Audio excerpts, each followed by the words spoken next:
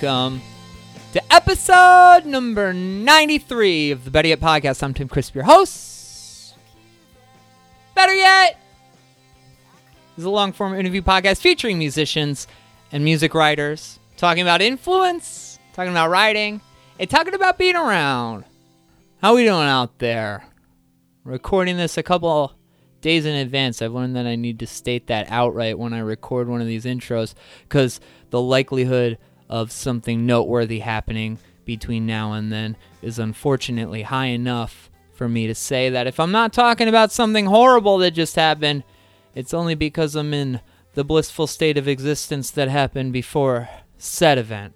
You know how it was back then. No, I don't mean to start off on a note of doom. Tom Johnson, the creator of Gold Flake Paint, one of the best independent music websites in the world, is on the show this week. Things are good. Only reason I'm doing this early is because I've got to get my loose ends tied up before I leave for New Orleans for WrestleMania.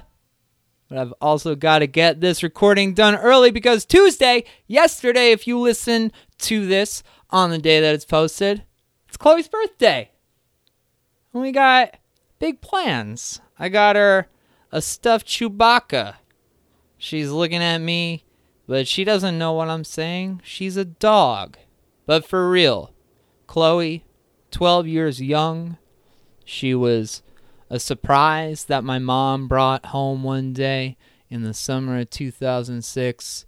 She moved in with me into my apartment in the summer of 2016 when my parents moved to Dublin. And she's a part of me. I have to say, she is a really special dog who has made my life so much richer. She is someone who brings a lot of joy to the people. I'm looking at her while I do this. Brings a lot of joy to the people who see her on the daily, to the people who come over to do the show. I love you, my dear. Happy birthday. You're going to stay with Uncle Will's while I'm gone. I'm glad WrestleMania was a week later this year. I didn't like missing your birthday last year. I'm so excited to return to the show of shows for the second year in a row. An incredible time last year. Have to be feeling optimistic with a card like this, and you can hear me talk all about it on my new show, Postmarkdom. We just did episode 3 over there. We talked about the women's matches on the card and the NXT TakeOver card. Subscribe to that on Apple Podcasts. Subscribe to As You Were, a podcast about Alkaline Trio. We talked about Jake on Green Beers this week. Subscribe to this show on Apple Podcasts. You can listen to it on Bandcamp, and you can listen to it now on Stitcher. Been Apple-centric for too long. We're on Stitcher. Subscribe there. I'm making moves, bubbas. But it's something I'm looking forward to, though. Going back to New Orleans. I went there in 2015. It was kind of a pilgrimage ever since college, or at least ever since I read Cannery Row for the first time. I've had this romantic vision of American bohemia and the lifestyle of Mac and the boys, and New Orleans has always embodied that. It's a place I always wanted to go to, and you know, for a lot of reasons at that time in particular too. I think it was, coming out of sobriety. It was important, I think, for me to kind of go out and go on a trip, and New Orleans, oddly enough, was the place that I felt like I needed to go there and sort of just let a place take me. I'd been kind of cooped up, reading a lot and not really enjoying myself. So that was kind of a place where I went and kind of, experienced the place and got a lot of goodness out of there. I remember when I showed up to my Airbnb in the Garden District, and I was staying with this guy named Ryan in one of those shotgun apartments, and I got there kind of early in the morning, and this guy's sitting outside. He's about my age, and he's kind of weaselly guy, and he's sitting there in a full like Hunter S. Thompson getup, like Hawaiian shirt, like light colored pants, bucket hat, and he had a pack of cigarettes in his shirt, but he was picking up cigarette butts from all over the porch and smoking those, and we were talking, and he's kind of a character, nice guy though. Asked me about myself, what I was doing, and eventually he's like, well, he was a tour guide for a living, and he's like, well, I'm gonna go head into town, start one of my tours. You want? I'll walk with you, and I'll bring you into town, and then you can go do whatever you want to do from there. And I was like, oh yeah, that sounds great. And so we're walking, and he's like, people are really friendly down here. Say hello to everybody that walks by. And I'm like, okay, yeah, sounds good. And so he's passing people, and he's going, how you doing? Hey, all right. How you doing? Hey, all right. Hey, I couldn't believe what I was hearing from this guy. Hey, all right. Hey, all right. So I get back to Chicago, and I start saying, hey, all right, when I'm at work, and it was going over. People were loving it. So when I started doing the show, and I was like, oh, crap. What am I supposed to say at the beginning? It should be something that I say every week, right? Right? So, hey, all right. There it was. Now you know. If you ever wanted to know.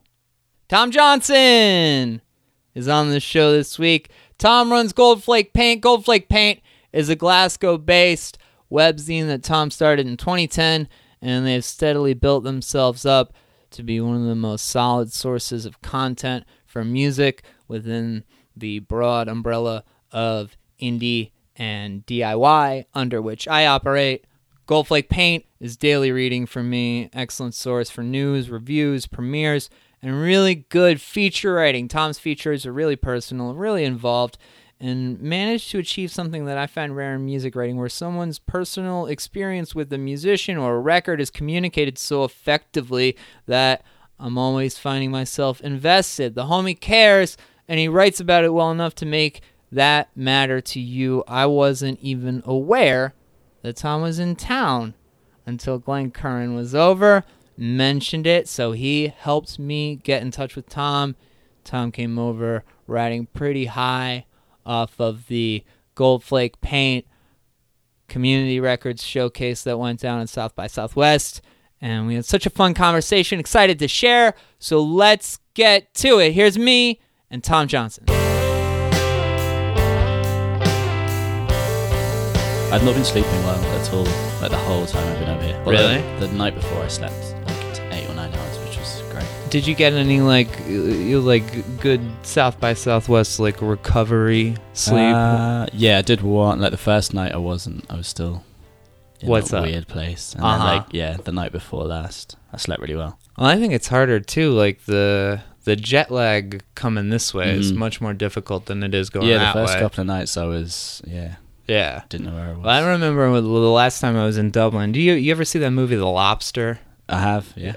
So I went to Dublin for the first time, and I was like, it was coming 7 o'clock at night. That's when I was just turning off, switching off. I was having the hardest time staying awake. And I put on The Lobster, and then fell asleep sitting up, opened my eyes, and I'm like, whoa, I must have slept through 4/5 of this movie, and then I looked at the thing and it was 12 minutes into it, and I was like, whoa, okay, well I already feel weird. Yeah, I've had a couple of those experiences, especially driving around and driving around in the States. Yeah, we did a few. Well, we drove from New Orleans to Austin, which was a good drive. And that's a pretty good view of a part of America, huh? Yeah, we didn't leave till 3 p.m, so I guess we had a few hours of daylight, and then the rest was in the dark. But okay. That first stretch through New Orleans was all elevated roads above the swamplands. Yeah, for sure. They shouldn't be so easy. Well, I mean, and so you're going over there with the Community Records people, right? And you two did a showcase together at South by Southwest featuring, Rat Boys, the freaking Better Yet Hall of Fame band. I noticed that. Yeah. I mean, how validating is something like that, where your website is doing this thing at a place like South by Southwest, party like that? That has to be just like unbelievable from your vantage point. Yeah, it still feels unbelievable now. Yeah, I think it will hit me more when I've returned home and have kind of back in my own space and that kind of thing. But right, like it's this is all still a little bit of a whirlwind trip for you. It's felt like a dream the whole time, to be honest. Yeah. Wow. Yeah, which is overwhelming and incredible. But yeah, I remember very early on when I'd first started the website thinking the one thing I'd like to achieve was to do a showcase in the States. Like if we could reach a point where that was a thing that could happen, that people would come to. Right. Would be like, cool, we've done okay with this thing. And now here we are.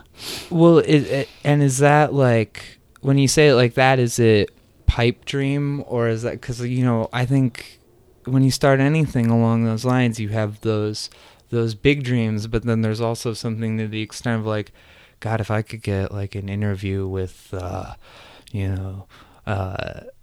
football, etc., that would be pretty amazing. You know what I mean? Yeah, I mean, it's obviously it shifts all the time. I think you forget about it as well. I remember now vividly thinking, like, the top thing would be to do a showcase in the States would be incredible. Yeah. But it's not like I've been working towards that every single year. I'd just pushed it to the back. It's just there, and it's something to, like, think about in, like, a nice, like, glossy future. Mm-hmm. And then other things take over, and other things come in and out. And interviewing people definitely was, like, I just interviewed David Bazan.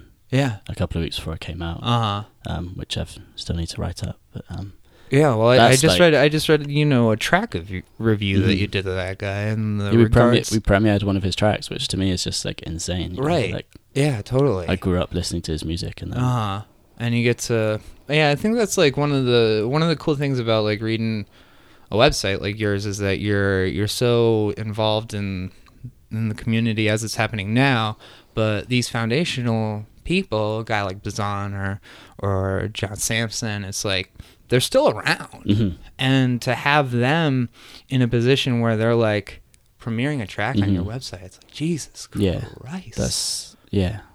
I mean, that it's like, I think like doing work like this validates itself in a lot of different ways, but like those are ones where you just have to be like, nothing fucking matters. Yeah. Nobody can look at my website. A few times where I've received an email confirming something like that, and just kind of had to like close my computer and gone for a walk. Yeah. Just to be like, I just need to soak this in for a little bit. Yeah. That's good. Just so you don't get lost, and it's so easy to get lost in the internet, and it just to be another thing that you have to do in the digital world. And I want to be able to savor those moments. Yeah, for sure. You hold that. You hold that intention kind of like from the beginning, I'm guessing. Yeah. It's good that you're like still in it in that sense. Did you grow up in Glasgow? No, I've been in Glasgow for about 4 years now. Scotland for 5 years. Yeah. Yeah. Where were you originally? I grew up in the south of England. Oh, okay. The town I grew up in was, we didn't have any kind of music scene to speak of at all. So it would just be like music magazines that I'd go and buy, which is where I got. And my dad's a big music fan. Yeah. What's he into? Now he just loves tribute bands. That's his thing. He just loves tribute bands? Yeah. Like what? Just like all his favourite bands, he just goes to watch the tribute bands. He loves it. It's crazy. I want to do a feature on it one day, actually, because the levels that they're performing at, like, he pays like £30 to go and watch like a Pink Floyd tribute band. Who are tribute bands. Yeah, I thought you said trippy bands, which is funny because when you said trippy bands, I was like, like Pink Floyd. But tribute bands. Yeah. Do you have that in the States? I guess. Yeah, we do. Yeah. There's a Beatles tribute band called American English, and like they'll sell out theaters. Yeah. It's insane. Yeah. But is he like stuck in the past, or does he like the stuff that you're covering? He follows it for sure. Yeah. And like, he buys T-shirts and things like that when we do a T-shirt run. Oh, cool. Asked me to make him mixtapes and things every now and again. Right.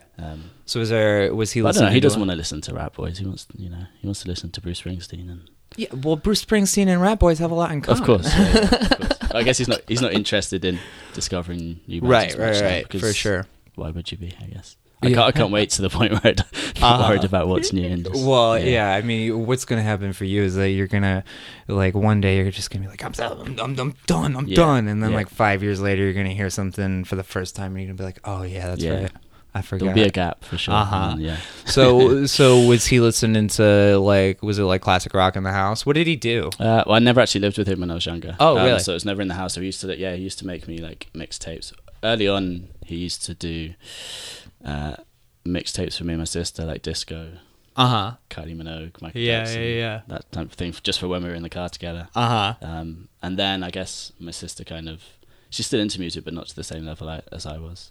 Right. So then I remember him making me a tape of like songs you should know if you like music, and it was like a Rolling Stone and. Oh right, sure. Leaving on a Jet Plane. I remember those two on it. I think you could go with that. Leaving on a jet plane, but so when did your parents split up then? Very early on. I never actually lived. I think I was about 1 or 2. Okay. Yeah. Is your sister older? Yeah, she's a couple of years older than me. She feels like she's so much older. She has right, because she always has been. Right. Okay. I'm the young brother. Right. Still not got a real just job. doing his thing. What about your mom? What does she do? She's done many things. She used to work in hospitals taking blood and things like that, and then she dropped out of that and she's to concentrate on kind of art things. She did some photography, and now actually she's just bought a little plot of land on the Scottish island with her new husband, and they're gonna I don't know, build a retirement plan with how about that? Renting out space. When did she get with him? Is he all right? Yeah, he's good. Yeah. That's good. They got married in secret in Scotland, which is nice. It's weird because we don't have any Scottishness in our family. I was gonna say, he came over here and I was like, where are those weird E's that like train spotting Scottish that kind of like marks everything. Yeah, I'm not gonna be doing any accents, I'm afraid. Well, no, I'm not like asking you to do accents. I'm just like, you came over here and like, my understanding of Scottish is basically like the Irvine Welsh phase that I had when I was 18. I was like, this guy doesn't have that.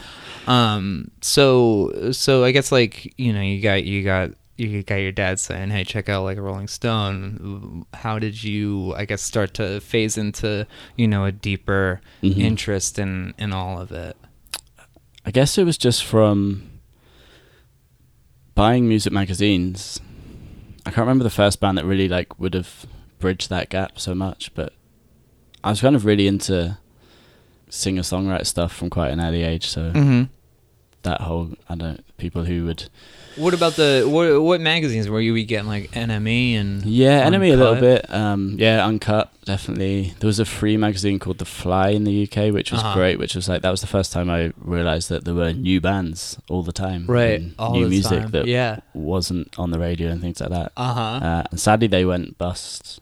And the magazine went bust. Yeah, but that was great. I think it was a monthly free magazine. And you were just picking it up and So was it kind of like reading it to know about it and then like finding it on the radio, stuff like that? Yeah, I think this was probably just as the internet was starting to come in as well. Yeah. Where you could actually download tracks and so I had that as well. File share. Yeah. I'm probably conflating things a little bit there, but I think the British music press has a reputation for kind of being like, all right, this is the new band, this is the next Oasis. And like, I remember when I went over to England with my dad, and this was 2003, and he's like I tell you what, we'll when we go to the tube stations, whatever band we see like all over the place, we'll buy it and we'll listen to it. And it was Razorlight. Wow. And and those were the quotes, was like the new The like future of rock and roll, freaking isn't it? like Yeah, the yeah. new Vines, which Yeah. is like okay, all right. But is that something that you were? I mean, I guess you're not aware of that like as it's happening, but is it something that like everybody kind of like knows about Yeah, over there? I Like, think is there so. self-awareness to it? Yeah, for some people maybe. Yeah. I don't know. I've never properly got caught up in all that kind of buzz, but Right. I guess when you're 18 and finding bands for the first time, that kind of thing is exciting. I remember being excited by Razorlight when they first came. Yeah, through, for 'cause sure. Oh, it for some looked cool. For some reason, they felt edgy and different. If you grew up in a rural town that didn't have a music scene, Yeah, for The sure. Libertines and people like that were. So, that was the band, right? That was the band, They were yeah. like the biggest thing ever on your side for about a year, I guess. and then it was just like, this guy, this poor guy. Yeah. So, like, I guess what was like really starting to stick, like, bands like Bazan and like the Weekend Ends, like when were you kind of like putting that together? Was it like later high school? Yeah, it would have been coming out of school and, as most people, feeling totally lost in life and what to do and where you live and things. And music was always that kind of escape for me, from the fact that I didn't like where I was living or know what I wanted to do or how to escape that thing, as most people do. So you listen to songs about America or Canada and dream of being somewhere else. That tends to be how it works, I guess, with music. But So did you go to university? No. I started working, and someone I was working with was wanting to start a website design company and was like, we started going to gigs. There's a city called Bristol, which was like a couple of hours away, and a few of us who worked in there would often pile into a car and go to a gig. And that's when we first realized that there was, you could go and watch live bands and things like that. And that's when it became like a real thing that I thought I could maybe work in some aspects of the music industry, but or kind of had a desire to do that without just wanting to be involved in some way. Had you been writing before? No, I used to do photography a bit, so I was working as a photographer at this job, just doing like product photography. Started doing some gig photography just for myself when I went, and kind of enjoyed it, and then had some published in like a Bristol magazine, and they asked me to write a few words about the gig alongside it, and I was like, sure. Tried it. I was like, that was quite nice. But I'd never written at all, really. Really? Didn't particularly do well in school, and had never written for myself or anything. It was nothing like that at all. It was just someone happened to ask me to do it, and I was like, this is quite good. Yeah. So you start doing it with more regularity, and then you kind of just like get the bug, you think? I hadn't done that much before. I think it's why I still feel like a fraud now, because I'd never done it before, much at all before we started the site. So I was working with a guy who wanted to start a website design company. We both talked about moving to Bristol because that was where things were happening, and he was like, if I build a website, do you want to write some content and we'll just see what happens. You can use it for your portfolio if you want to do that, and he can use it for his portfolio. Yeah, for sure.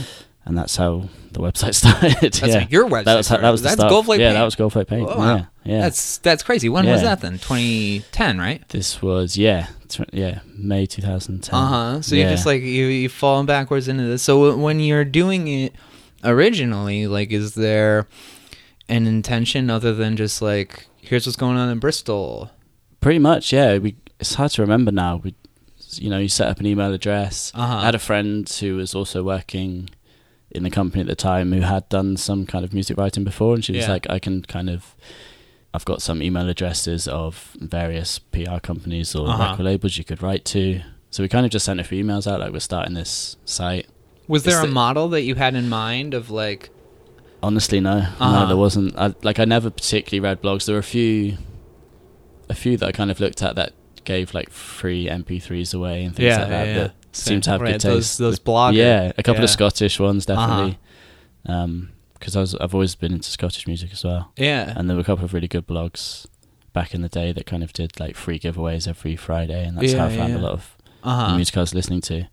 But there wasn't anyone we tried to emulate. It was just, let's just jump on board and see what happens. Well, I wanted to ask you about like Scottish music, with the evolution of the website, being what it is now. Do you like set an intention to like also cover local music or like Scottish bands along with, the coverage that you do for others? I don't think it's not something that I say like, 1 in every 5 we want to do Scottish or anything like that. I think just being in a city like Glasgow, you're automatically going to absorb what's going on there because it's my friends that I hang out with. It's to support bands you always see. Oh yeah, for sure. I mean, it's like I got so many Chicago people in here, and it's not because I'm like, all right, you guys. Although everybody should realize that Chicago has one of the best music scenes in the world, but but is it? I guess my part of that question too is like when you're like everybody should know about like what this band's doing in Glasgow. Do you feel like there's a sticking point to it, or do you feel like maybe that's part of the mission that's kind of like you're screaming into the void a little bit? Yeah, there's a bit of that. I think I've never wanted, because I've never felt like I've had like a place that I don't have like a hometown. I don't feel like I have like a home, that kind of thing. So I've never had like an intention to want to represent like a certain place. So I think I still think a lot of people probably think we're an American website because we cover so much American stuff, and people are like, oh, you're UK based. Like even people like PRs that we've worked with for like 2 years. They've been like, asking us if they can post us a record, and then oh, we're in Scotland. They're like, oh, I just thought you were in New York or something.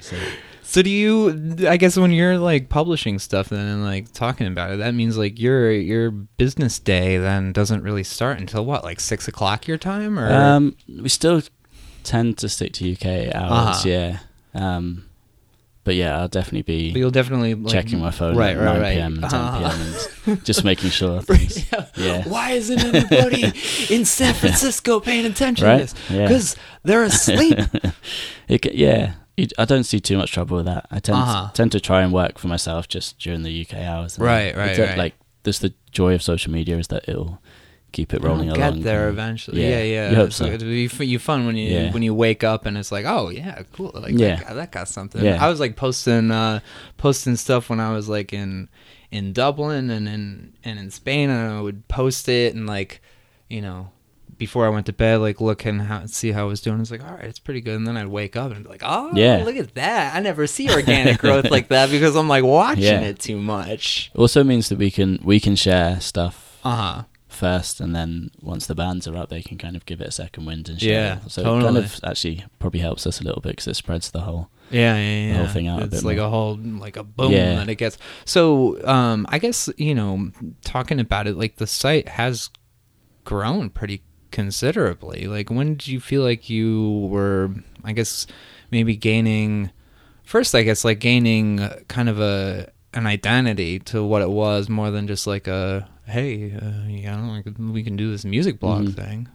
Definitely. So when I started it, I was still living down in Devon, which is the place I grew up, and then moved to Bristol after sort of 6 months or so, and that was when really kind of first took a step forward, because that was where there's bands coming through every night, and all of a sudden you can, rather than having to like plead with a manager somewhere via email that you're worthy of people's time, you're there and you're present. You can go and meet people, and you can become a part of something a bit bigger in the real world, which is always nice. And then I was in Bristol for sort of 3 or 4 years, and that definitely, it felt quite organic. It's always kind of just gradually kind of we've just kept going, and it feels like that's drawn people in. We've never done anything too drastic that's really pushed the name forward or anything like that. I wouldn't have thought. And then moving to Scotland, I was kind of working. I got to the point where I could do it part-time, sort of part-time freelance, and then working in a cafe part-time. Because up until then, I'd just been working kind of 40 hours a week, as well as doing the site every day, which is it's a little bit much. It's a bit much, sure. I mean, but we probably wouldn't be here if I hadn't have done that. I'm reaching the point where it's like I'm, I don't think my boss is listening to this, but I'm definitely taking time like during my work hours to like put this shit together. Got in a lot of trouble for check. I remember one time there's a band called Broken Records who they're from Scotland, and this was before I'd actually moved up there, and we had the premiere of one of their first singles. I remember being at work and trying to arrange it via text message, like in my pocket on my phone. Right. And this was like, I'm probably shouldn't be saying this because I'm sure they don't know it now, because this was obviously a big deal for a band to share a first track, and I'm there like desperately like trying to sneak to the toilet and like in between serving customers trying to like work out you're problems. You're frothing milk and you're just yeah, sounds great. And there's only so long you can sustain that, I guess. So, yeah, for sure. So once I got to a point where I could work part-time, I'm now doing full-time freelance. So I have a couple of other jobs. How's that going? It's fine. Yeah. Yeah, it's good. Like it's so great to have so much time to dedicate to the site. Yeah. It's definitely, in the last couple of years, it's definitely like pushed the site forward again. One of the things that I've like, I was taken with like when I first discovered it is that it has a pretty wide range of, people you cover where, I think that, if you were to work strictly with like a, like the top shelf, like DIY sort of level, you could definitely make a full website out of it, but you're also talking to people like Sharon Van Etten, you're reviewing the National, and so does that come out of being in a place like Bristol where maybe you have a little bit more access to someone like Van Etten at that time, or you know what I'm saying? Like, do you think the scope of the website has a lot to do with like being in a town where maybe you had a little bit more access than if you were doing it in London or in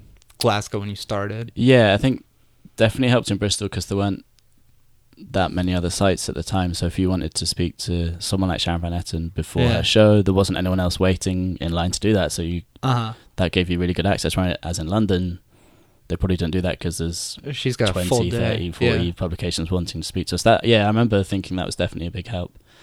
In terms of the scope of what we cover, is we never had like an ethos for the site when I started it, but it was always just to write about what you felt passionate about. So even the National, this huge band now, I'm not going to not cover them just like, because they're bigger than they were when we first started. Because after High Violet, like I got nothing to do with it. For sure. Because I still love the National. So me too. I love that. I want to write about them. Yeah, absolutely. Because and they're one of they're one of those bands too, where it's like you've been following them for so long that you kind of.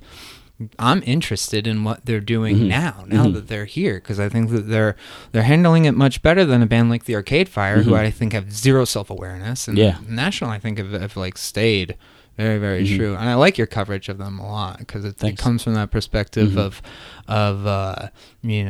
like I know that you liked Alligator a lot. Yeah, and that's something that I've always kind of enjoyed in your writing, is that you always contextualize your subjects work really well as far as like how you experience it, and putting your personality to it also plays in a lot with like the way you interview people and the way you engage with them in mutual interests that you have. Like there was a Marissa Nadler piece where you talked to her about photography. I knew that you were doing that because you like photography, and I feel like that's something that it's a good sign. It's a sign of a good interviewer, but it's also like something that is really hard to kind of do initially. Did you like come to that process of like being able to just like, okay, I can like talk about myself a little bit here? Yeah, that's one of the hardest things to kind of contextualize, because I'm not particularly open person in the real world, but for whatever reason, when I come to write, that's what comes out. I read a lot of music reviews, and I don't feel like I'm that kind of writer that can write for like broadsheet newspapers, because that's not how I absorb music. It's always very personal to me, which makes it difficult to review anything. I feel that too. And there are times when I read stuff back, and I'm like, oh, I can't believe I shared that. Or why did I talk about myself this like to this extent? But most of my writing is stream of consciousness. Like even now, most things I write in one sitting, start to finish. Yeah. We'll sometimes read it back before I publish just to check things, but which I don't expect many people who write for the bigger sites. I imagine that their thing is more thought out and planned and things, but that's how I write. So that's, I guess, always how I've tried to stay kind of true to myself in that way. And that feeds in with interviews as well. I think I noticed quite early on that if you if you're interviewing someone like Sharon Van Etten, she kind of has an idea in her head of what you're going to ask her, because you're sent the press release in advance, and everyone bases their questions around what's written on the press release.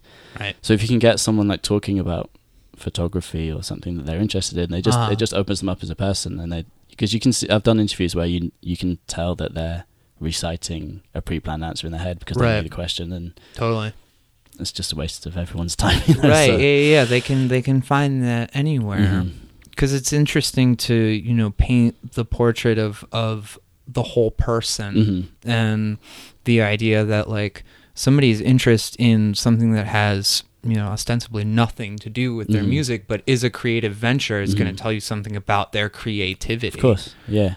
It's interesting to me that you point out that you're kind of a closed person, like on a person-to-person basis, but you open yourself up in writing. Was it something that like you kind of just were like, oh wow, it's really easy to share when I'm just doing it this way and thinking about it?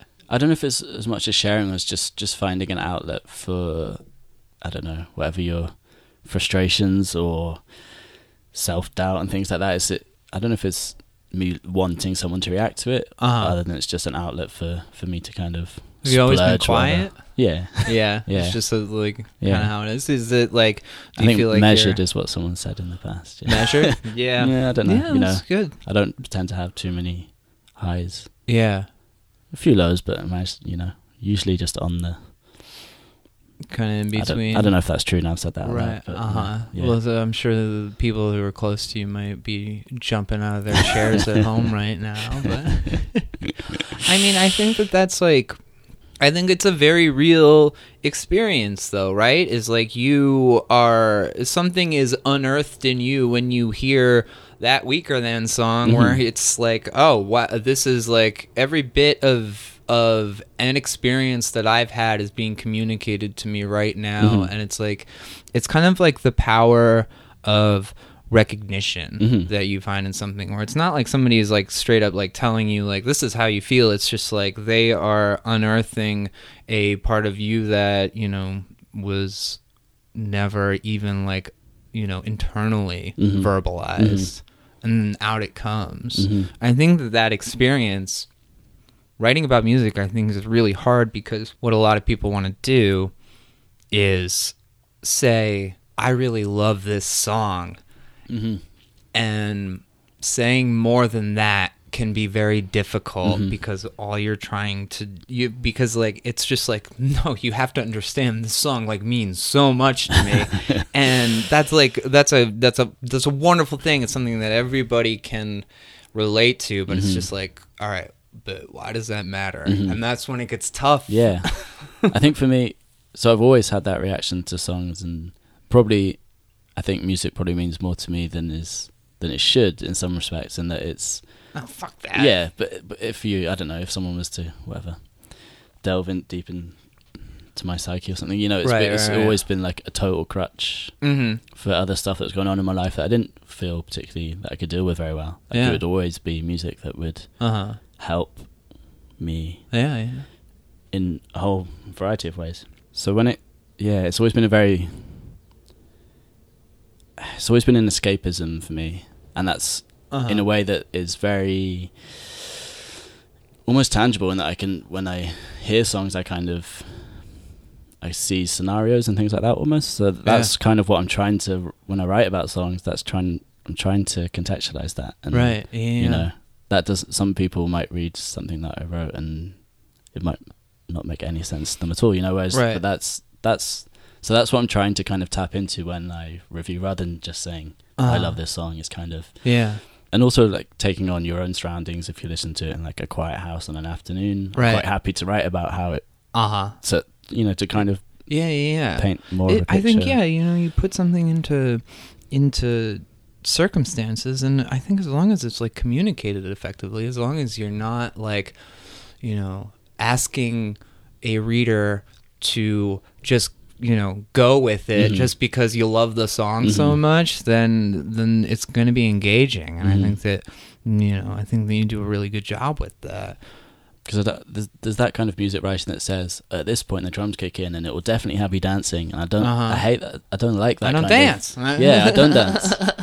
And there's kind of, they present, like a lot of people present stuff as fact, whereas that's what I always try and steer away from, and just kind of paint the picture of where I am when I'm listening to it, right? In the hope that maybe someone and this is what it was doing to me. Yeah, right, because like I think it's one of the most difficult things with looking at people's writing is when you see that somebody is relying on at least the tiniest bit of assumption that there's something shared between the reader's experience and their own. They may share the band, but like you have to like really put it in there, but you also can't talk about yourself too much, because then they're just gonna be like, I don't care. And then it's like a diary, and no one wants to read that. I mean, as like a, I think Gold Flake Paint at this point, it's a pretty, it's a solid collective source for, this expansive section of independent music.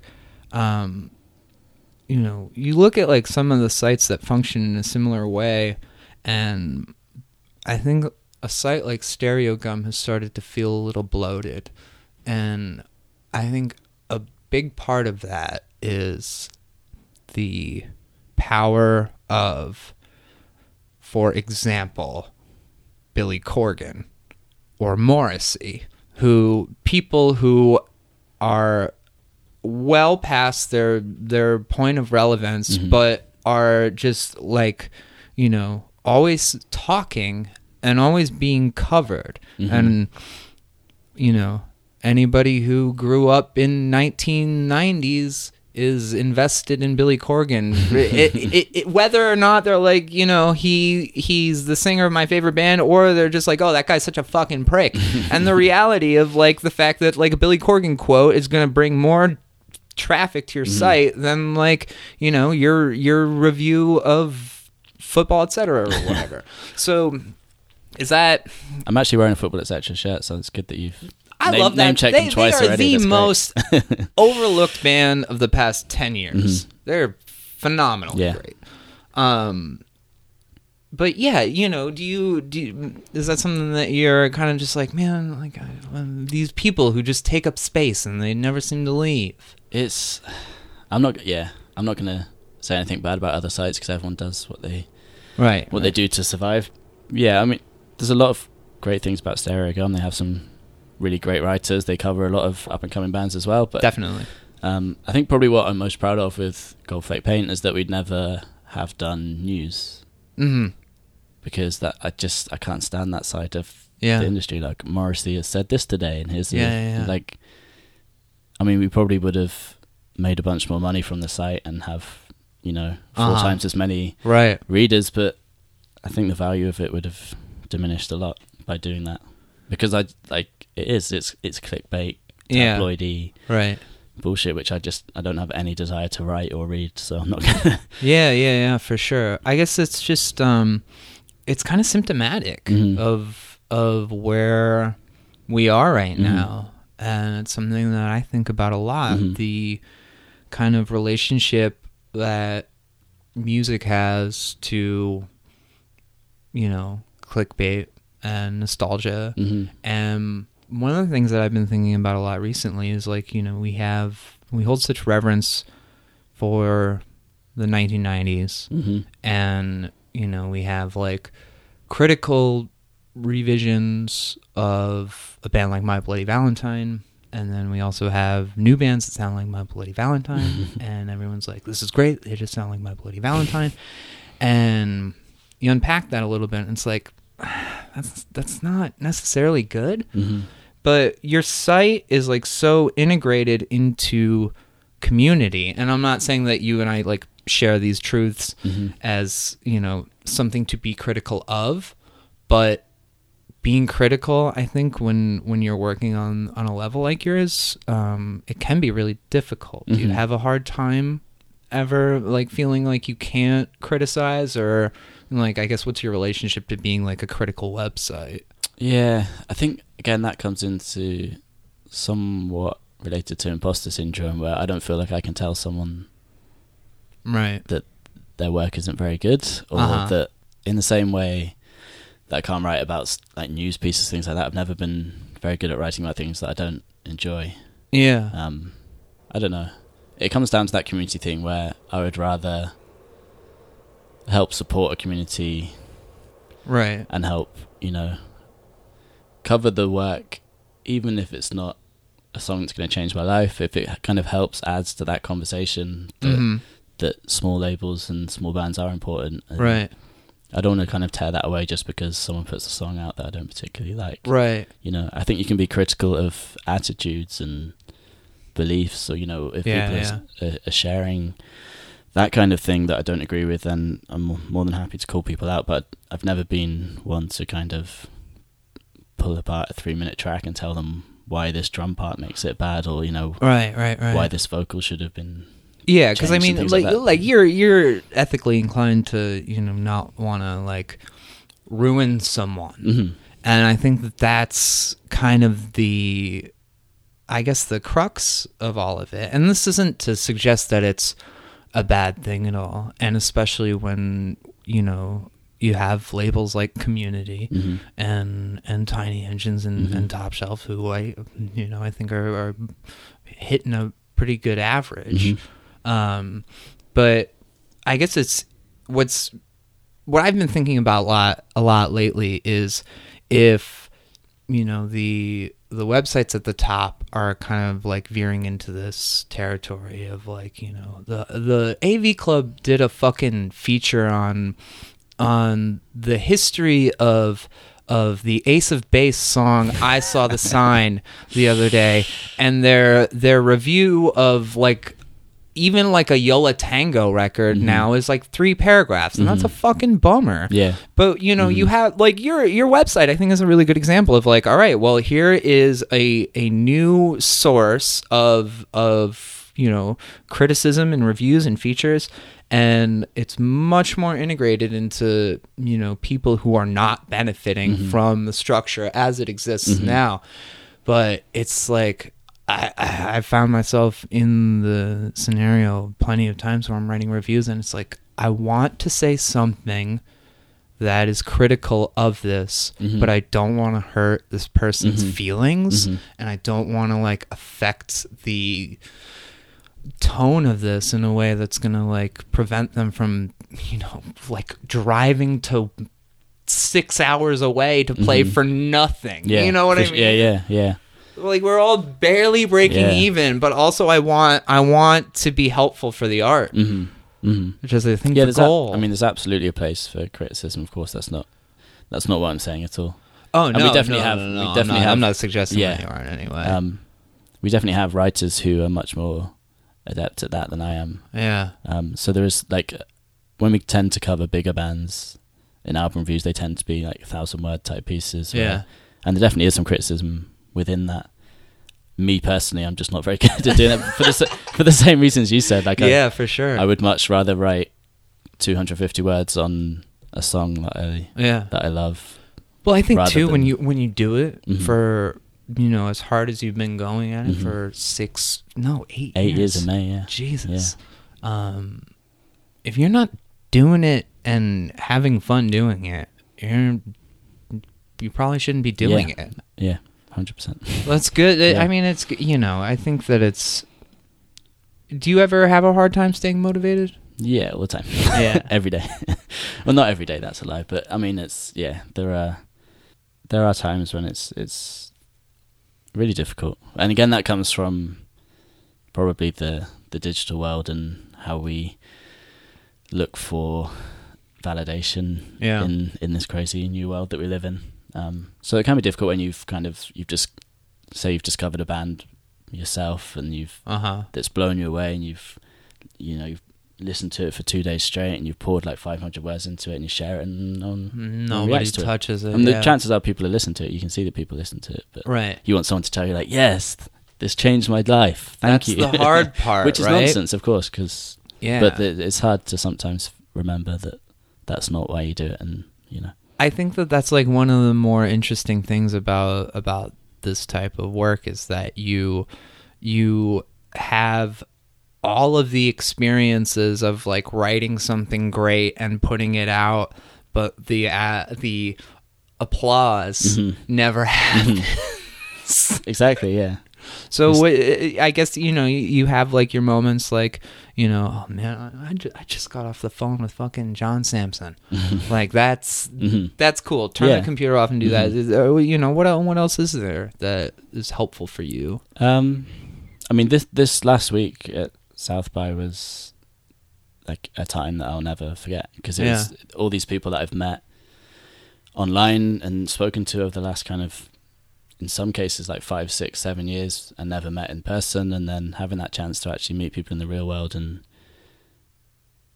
know that each other exists and can say thank you to each other in real life. And, for sure. The people that, so many people took the opportunity to come and say thanks for what we do with Gold Flake Paint, which is, that's awesome. It's incredible. Yeah, and I mean, it's like the relationships that you have with the people who are actually making the thing. It's like, when you sit and you want, like, the ether out there to be like, great job, Tom. It's also like really nice that you have someone coming up to you and being like, thanks for that review that you wrote of what I did. It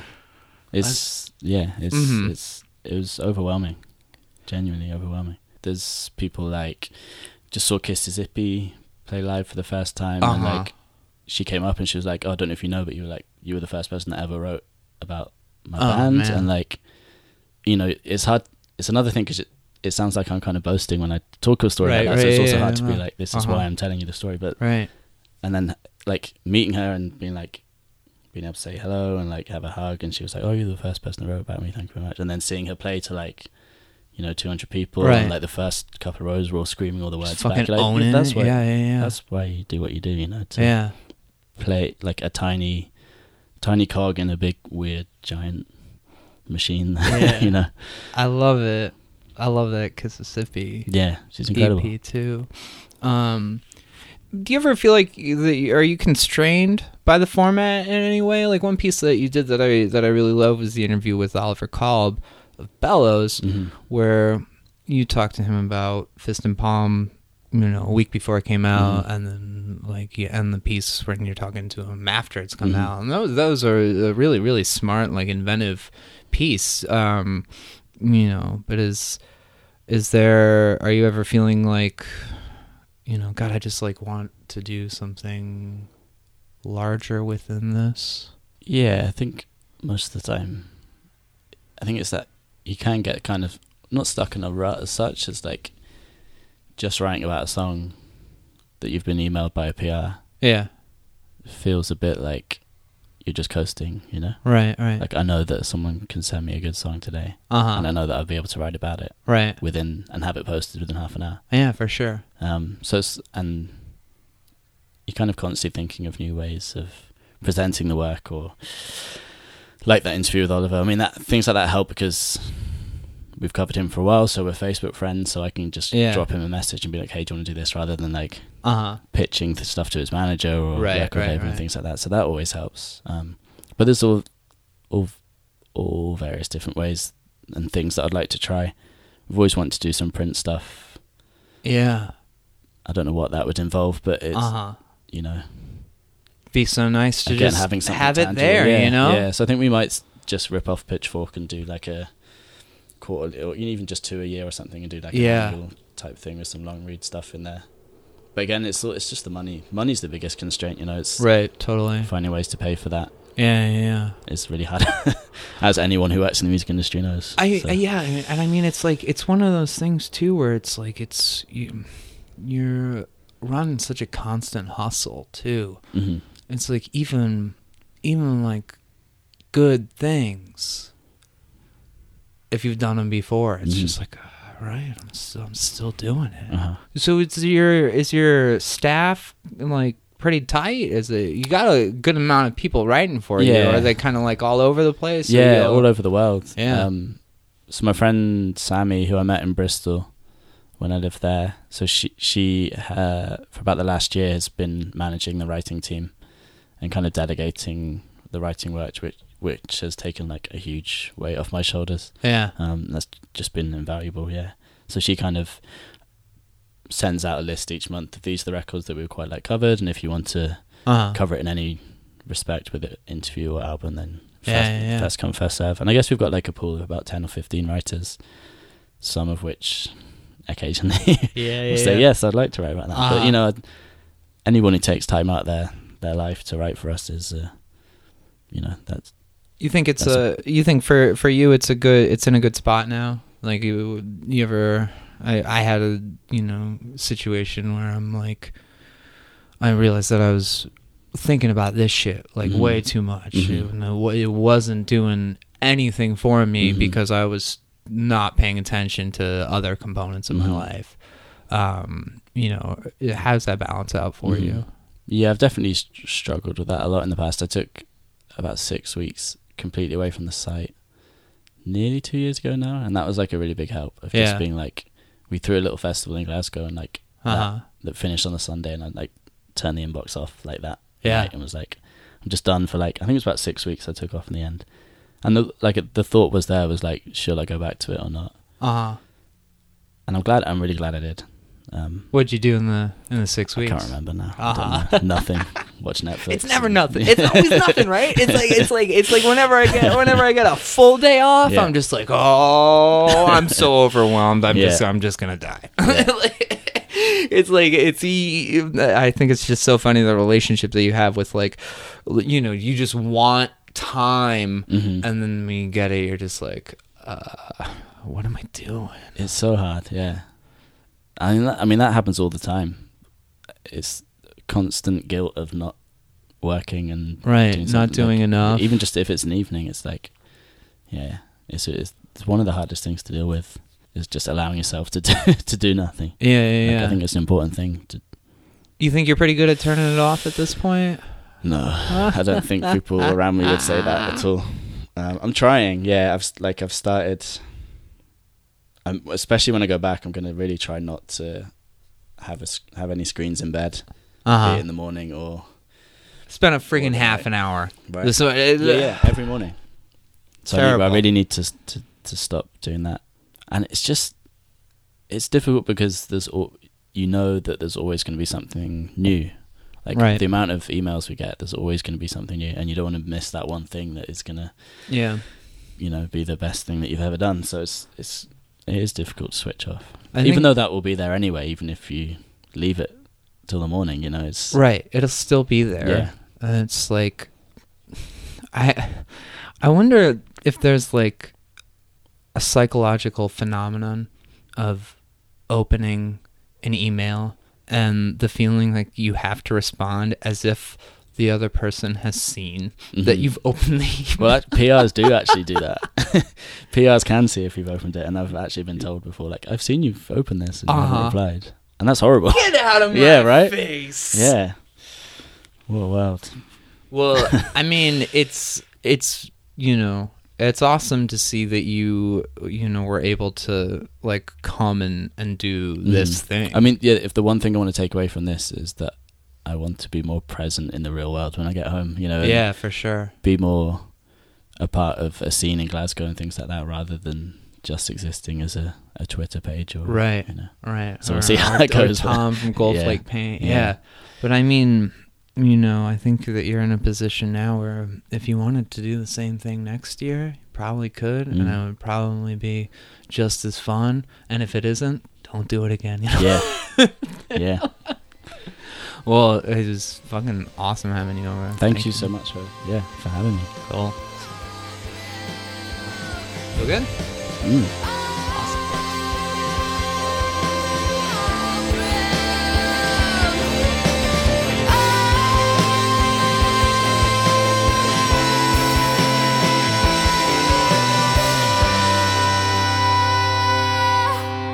All right. Hey, great stuff. Lovely having Tom over. The guy puts so much into his site. The hustle can be taxing. The work can feel thankless. Nice to hear that he's finding moments to breathe it in. And, man, 8 years, going strong. It's all inspiring. Very thankful for the work Tom does, and having him over was a total pleasure. Check out Gold Flake Paint online, goldflakepaint.com. Subscribe to this podcast on Apple Podcasts, on Stitcher, The show is available on Bandcamp, bettyyetpodcast.bandcamp.com. Also on our website, bettyyetpod.com. T-shirts and buttons. You want the birthday girl on a T-shirt? bettyyetpod.com/merch. Check out my other shows.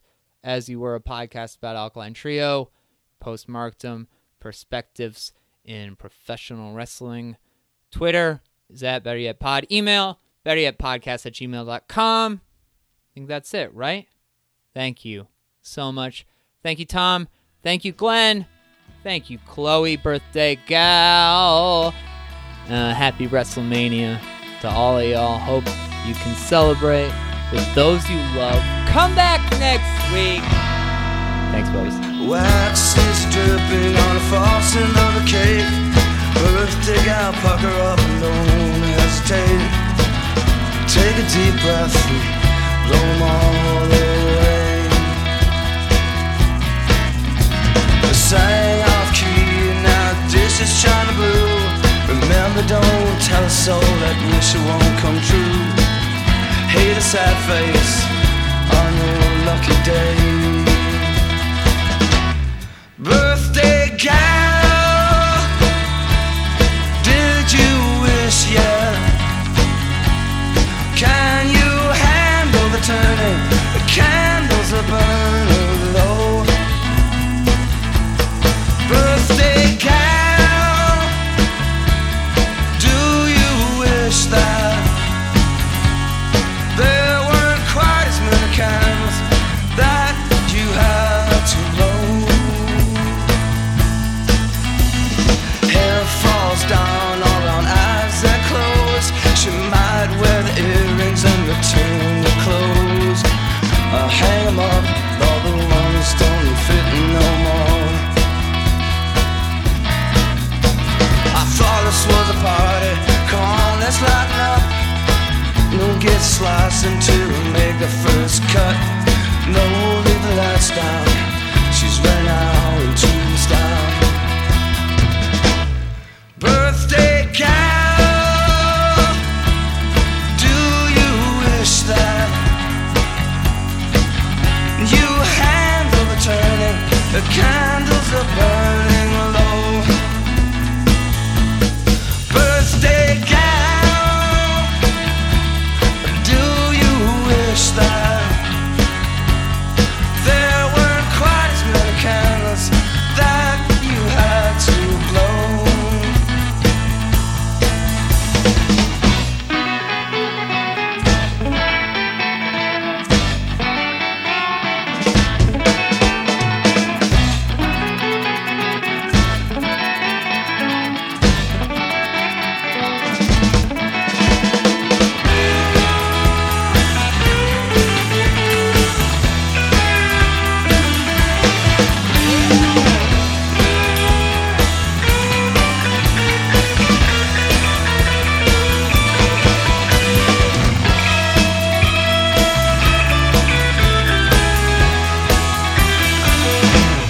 Birthday gal,